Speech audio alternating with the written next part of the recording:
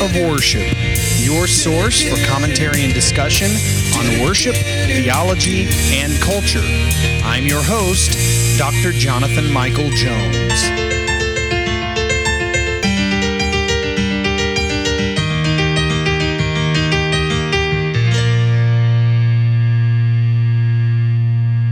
Hello, everyone. Welcome to the Act of Worship podcast. This is Dr. Jonathan Michael Jones, and after missing a week, I am back and happy to be here discussing matters related to theology, worship, and culture.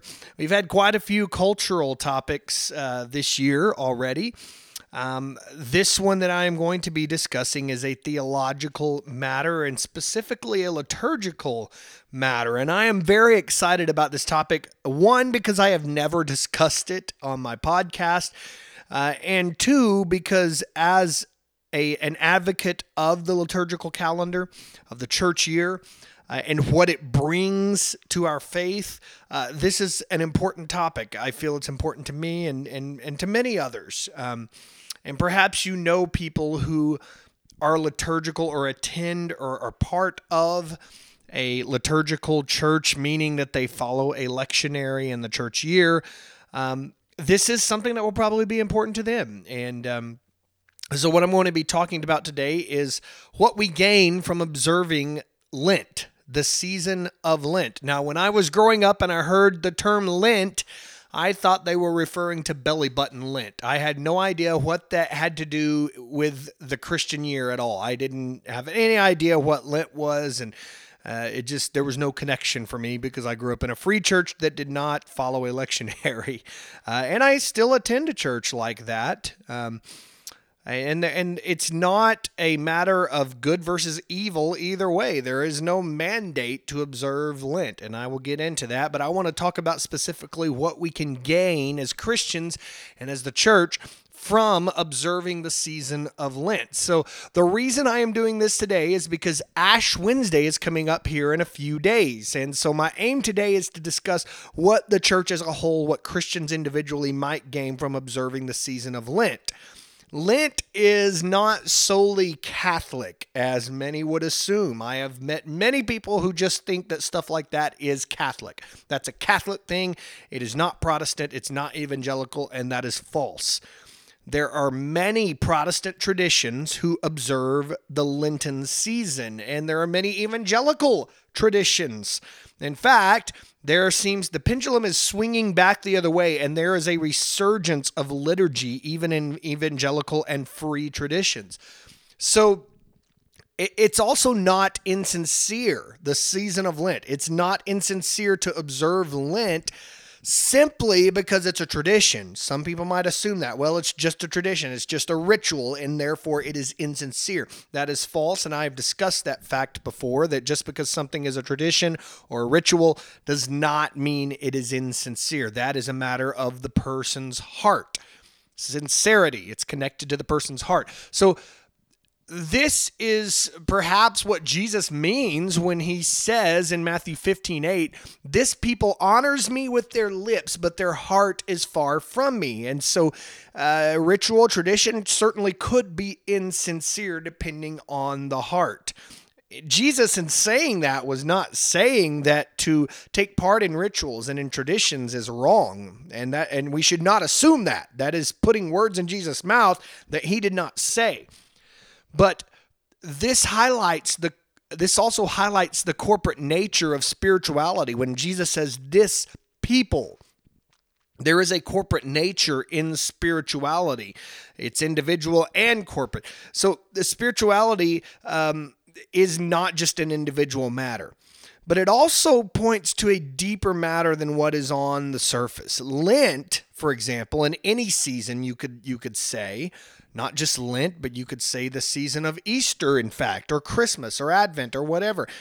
Lent certainly could be surface level for some people, but for others, again, depending on the heart, Lent could and should, for everyone in reality, be a sincere observance, those who are observing the season of Lent. So what is Lent? It's not belly button Lent. That's not what I'm talking about. Lent is the 40-day season leading to Easter. And this season could be, the reason it's considered 40 days is you exclude the Sundays, okay? So really it's 6 Sundays before Easter. So it begins Ash Wednesday and then ends the Saturday of the Paschal Triduum, which is just before Easter Sunday. If you have Holy Week that begins on Palm Sunday, 1 week before Easter, the Paschal Triduum is the 3 days before Easter. So it starts with Maundy Thursday, then you have Good Friday, and you have Saturday. A lot of people forget that these things happen, that Jesus was in the upper room that Thursday night, that he was crucified on Friday. It's not just Easter. It's so thin just to think of Easter as just Resurrection Day, and that's it. Even after Easter, Easter is an entire 50-day season. So Lent begins 40 days before that.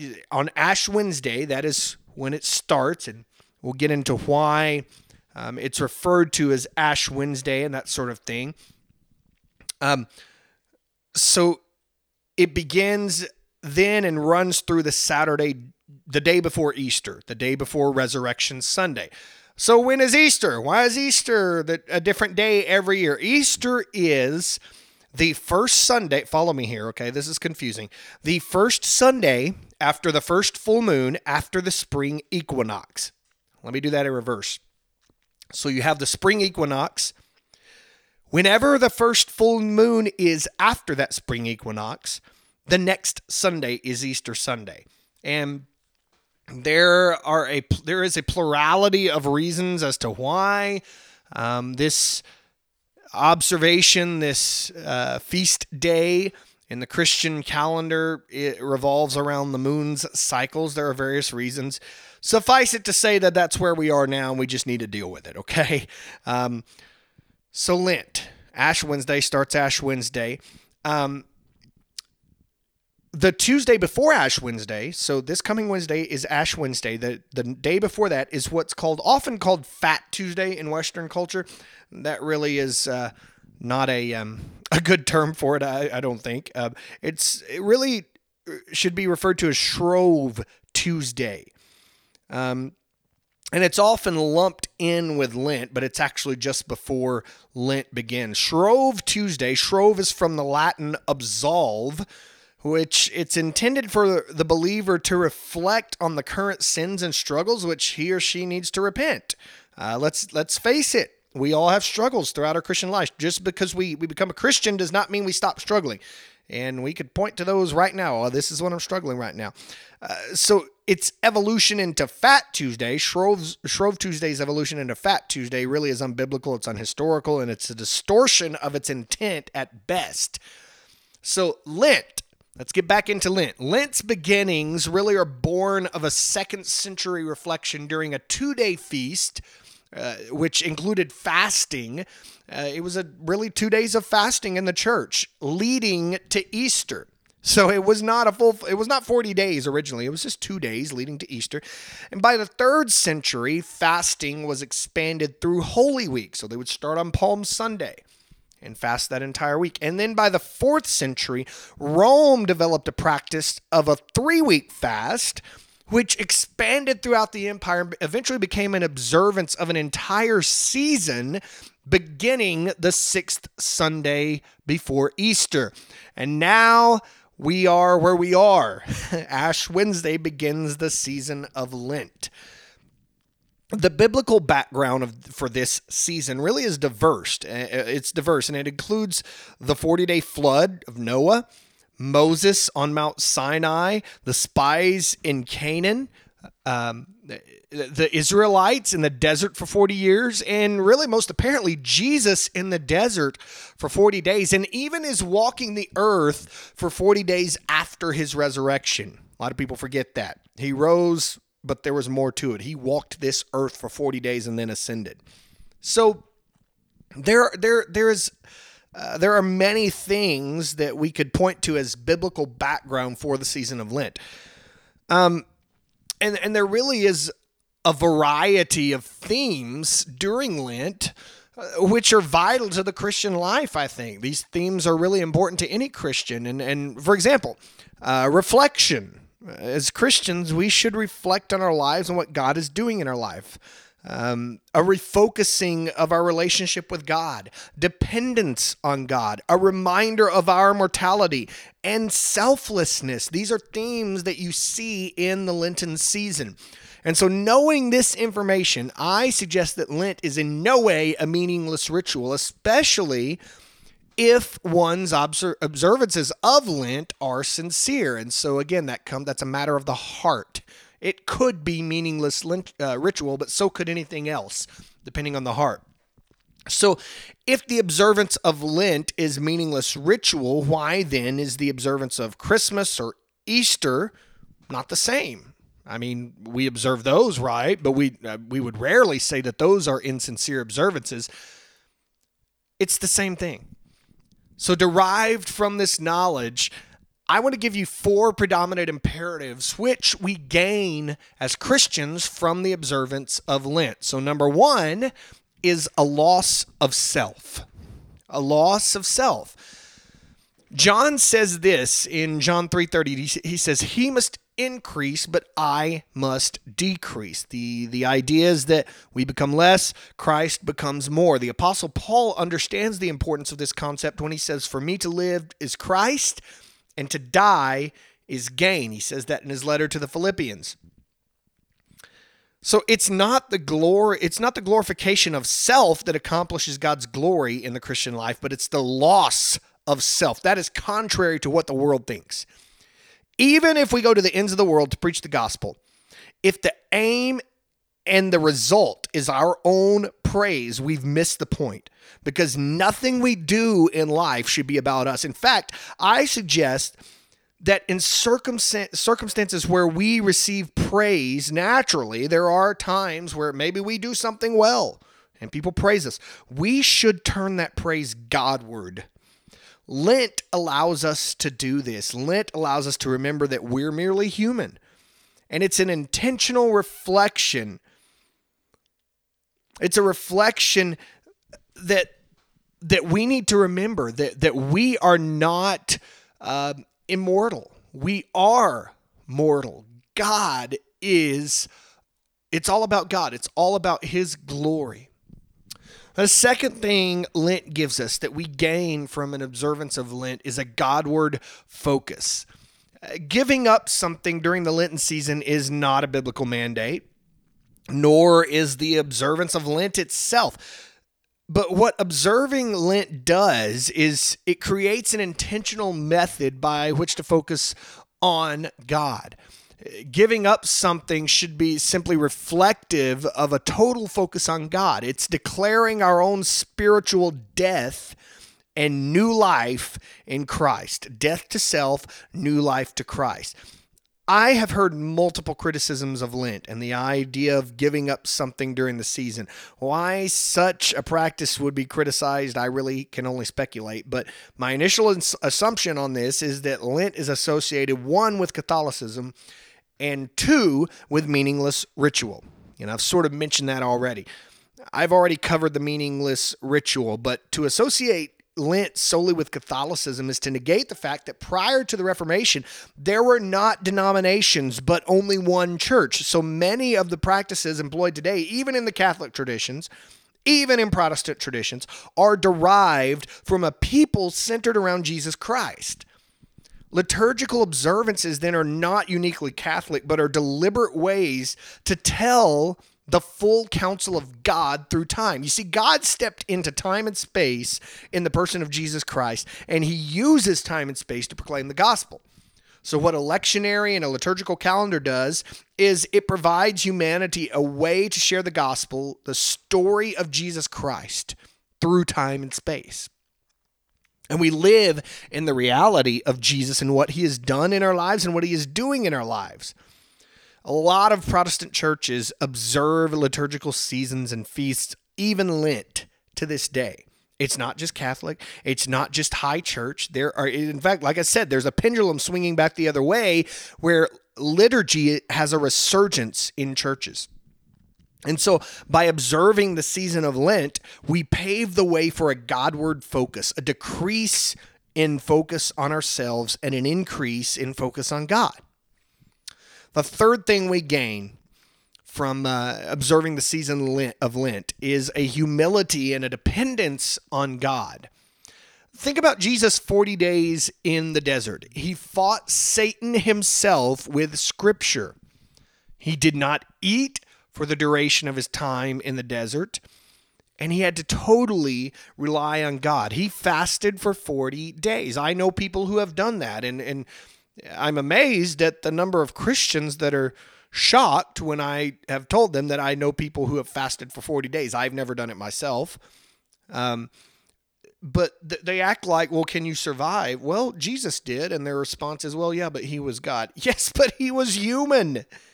We always forget about his humanity. Yes, the Son is fully God, but he was the Word incarnate. He's God incarnate, is God incarnate, not just was. He is God incarnate, fully human.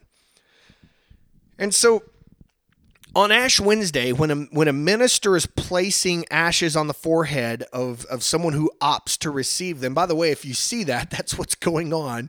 My mom told me one time that she saw somebody that she used to work with an X on her forehead and thought that it was just a smudge or some dirt or something, and she thought about telling her, hey, you have something on your head. But that was purposeful. So when a minister places ashes on someone's forehead who opts to receive them, he or she usually says something like this. They'll say, remember that you are dust, and to dust you shall return. Repent and believe the gospel. The idea is that we are human. One day we will die. The mortality rate of humans is 100%. God, however, is eternal, and the ashes remind us of both our mortality and God's immortality. And so the realization should give us a humility that is only indicative of our present realization that we are human, that we're mortal. Many people choose to give up something during Lent, whether food or something else, out of a perpetual realization that life comes from God and humanity is completely dependent upon Him. And so a season such as Lent, which offers a time to focus and refocus more on God and less on self, grants us the opportunity to realize our own depravity and mortality, and to also reflect upon God and our dependence on Him. The fourth thing that Lent does when we observe the Lenten season, the fourth thing that we gain is we gain a remembrance and preparation for the coming celebration. So Lent gives Christians an opportunity not only for remembrance, but also for preparation for the coming celebration. Numerous times in the Bible, we're told to remember. The most obvious likely being Jesus' command to take communion in remembrance of Him in Luke 22:19. Lent extends the remembrance of many themes. For example, humanity's mortality and God's immortality, selflessness, Godward focus. These are themes that we continually remember during the season of Lent. And what it does is it extends remembrance to a 40-day period, an intentional 40-day period, so that Christians reflect upon and remember these themes. Additionally, Christians remember Jesus' time in the desert in preparation of His own earthly ministry. I wonder how much more effective our lives and ministries would be if we did that for 40 days before a big decision, if we went out to the desert and prayed and fasted for 40 days. It takes some self-dedication, some motivation, some dependence on God, total dependence on God. I'm not going to eat for 40 days. That's what Jesus did. And so, since Christ serves as our ultimate example, we should take seriously the call to remember by modeling our lives after Jesus Himself. Lent is a somber season, but it also gives Christians a time to prepare for the coming celebration. Lent leads to the Easter season, the 50-day season that follows. And it's unfortunate that many Christians and churches approach celebration as something for which preparation is not necessary. In our culture, preparation often seems to be linked to rigor, dogma, and a lack of joy. But as a practical matter, our grandest celebrations in life require preparation. Think of 4th of July celebrations. There's a huge one where I live in Lubbock, Texas. Every summer, they have the 4th on Broadway, and it costs hundreds of thousands of dollars and a lot of preparation, but it's a big celebration. So why then would we not desire to prepare for the grandest of celebrations, the celebration of Christ's resurrection, ascension, and his eventual return?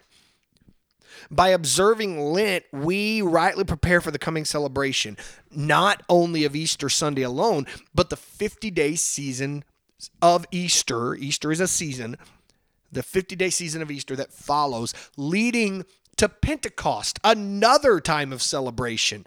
And we celebrate the expectation of Jesus' return. And so by observing Lent, we gain a remembrance and a preparation for the coming celebration. So we gain a loss of self. That may seem contradictory, but as the Apostle Paul said, to live is Christ, to die is gain. So we gain a loss of self. We gain a humility and dependence on God. We gain a Godward focus, and we gain a remembrance and preparation for the coming celebration. So current trends reveal that Christians are returning to liturgy. I've mentioned that a few times. Even in evangelical and free traditions, liturgical seasons and feasts are being observed more. And there seems to be a resurgence of liturgy in the church and, in fact, a resurgence of the observance of Lent. Now, you will hear a lot, probably if you're paying attention, about Mardi Gras. New Orleans, other places that have it, especially on Fat Tuesday. Again, that is a distortion of what Shrove Tuesday and Ash Wednesday and the season of Lent are intended to be. But the season of Lent is not uniquely Catholic or dogmatic, but it's rather an intentional method by which to live in the reality of God's story. And so there is much that we can gain from observing Lent. Christians should remember to celebrate God's story. And observing Lent is one way which we can do so. Thank you for listening. This is Dr. Jonathan Michael Jones.